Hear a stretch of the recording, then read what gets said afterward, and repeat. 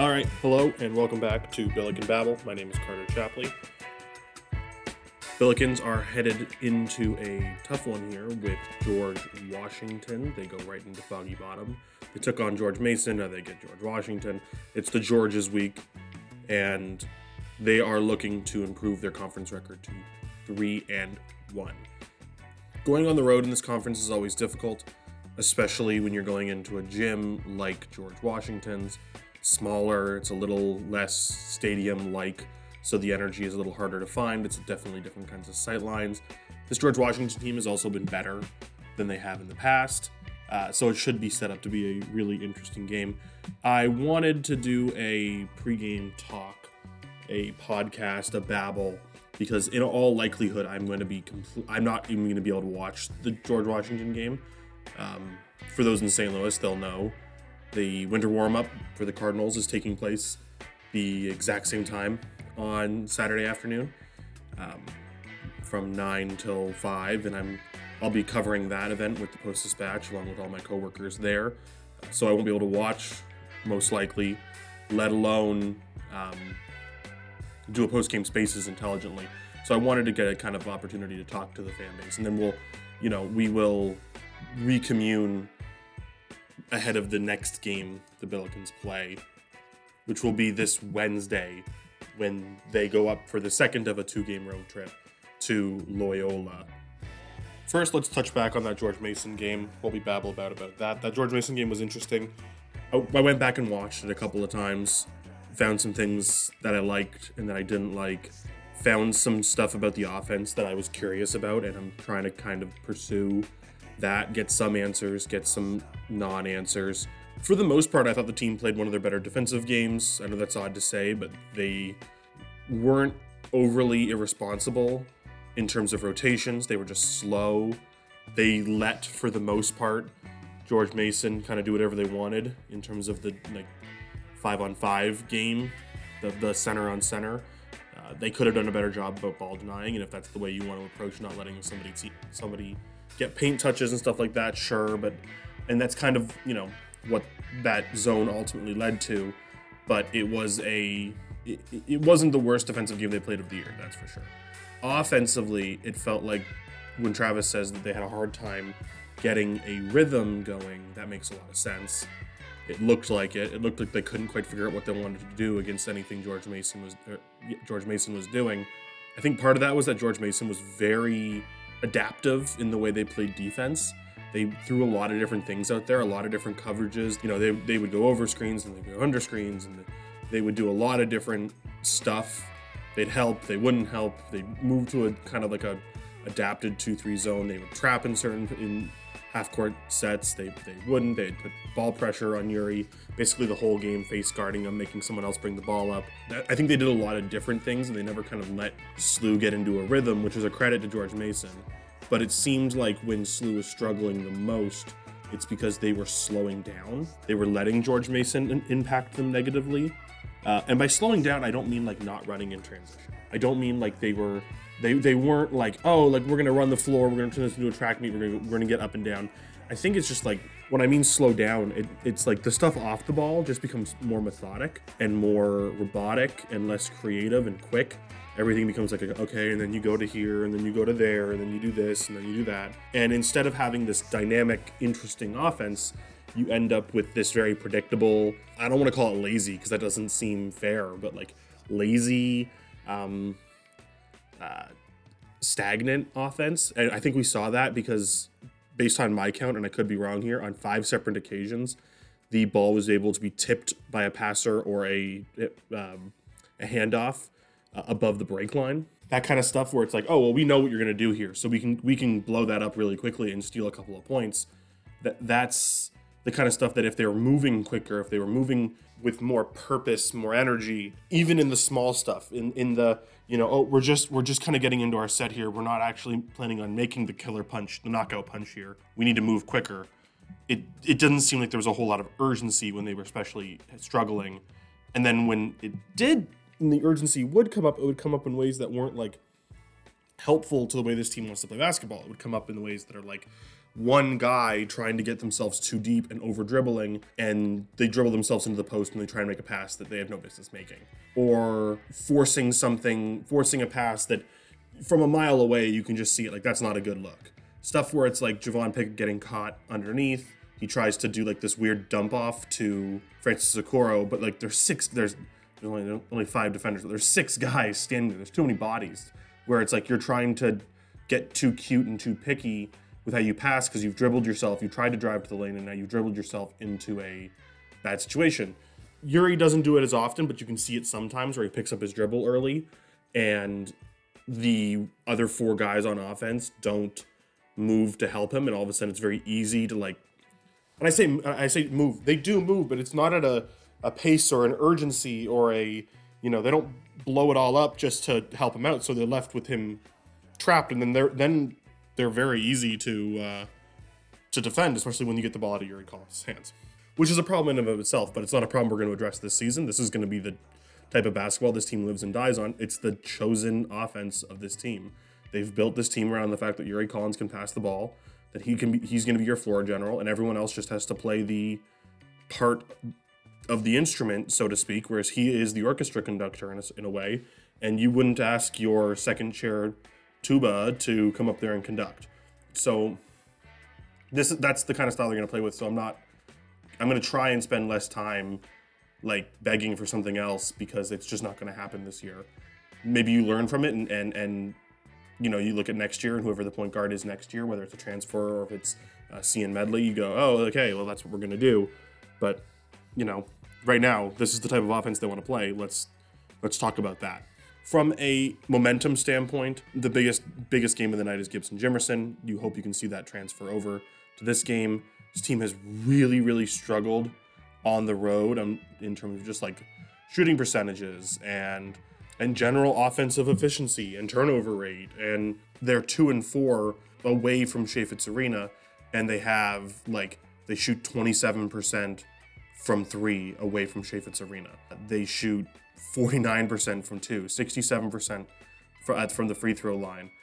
So it's like going away from home has clearly been uncomfortable. You have to start fixing that. And after this team played 2 of their better games at home, and by better, I mean like at least they were cathartic at the very least. They played really well against Bonaventure. I have to give them that. Their game score quality, like if I had to rank it against Mason, was probably like, if not average, just below average performance out of them this year. Because like the real problem with SLU this year has not really been they have played games like where they've been okay and lost. Right? Like they were okay against Boise State and lost. They were good against Auburn and lost. They've just had some cataclysmic blow-ups, right? Like they just go on the road at Maryland, get waffle stomped. Go to Iona, get waffle stomped. UMass, get waffle stomped. Like even Edwardsville, which is probably their like worst statistic, like worst ranking loss in a decade. Maybe more. I have to go check on that. It was about the same performance-wise as the other night in terms of like things like game score, right? It just wasn't for them. So this is now a big test. They've now exercised some demons out of their system. They've started to get some emotional things figured out. It felt like Ford getting ejected was a good place to build from emotionally. You come back, you show a lot of grit, you show a lot of attitude, you show a lot of positivity in that comeback win. You play a really good game where you just kind of run the Bonnies out of the gym by the end of it. And now you go on the road against a George Washington team who has historically not been very good. Like you can't argue that they've been a good basketball team in the last, 5-6 years. But they have been a pretty quality, all things considered, team this year, right? They're like 175th in the nation per T rank.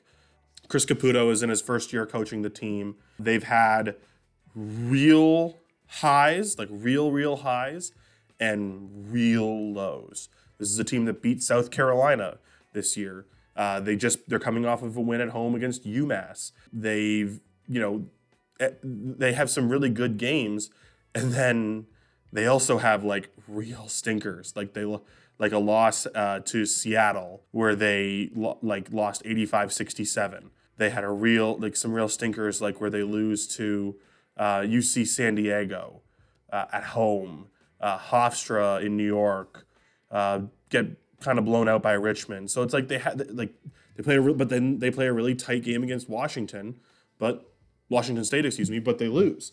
So this is a team there's something cooking there. There's something interesting going on there. They are a fascinating watch in terms of how they want to play basketball. They are excellent at shooting twos. They're excellent at getting to the paint. They're excellent at putting the ball in from inside the circle. Brutal from deep. Just bad from deep. And that's where they usually struggle. They get games where when they win, like when they play South Carolina, they put up 12 threes. They take a ton of them, but their numbers look just brutal, right? They 10 for 30 in their opening game against Virginia State. 8 for 21, 11 for 25, 4 for 17, 7 for 25, 7 for 21, 12 for 27. The point being is that they take a lot of threes and they kind of live and die on that, but they're not always good at it. It's not what their strength is, but it's a huge part of what they do. They don't get rebounds.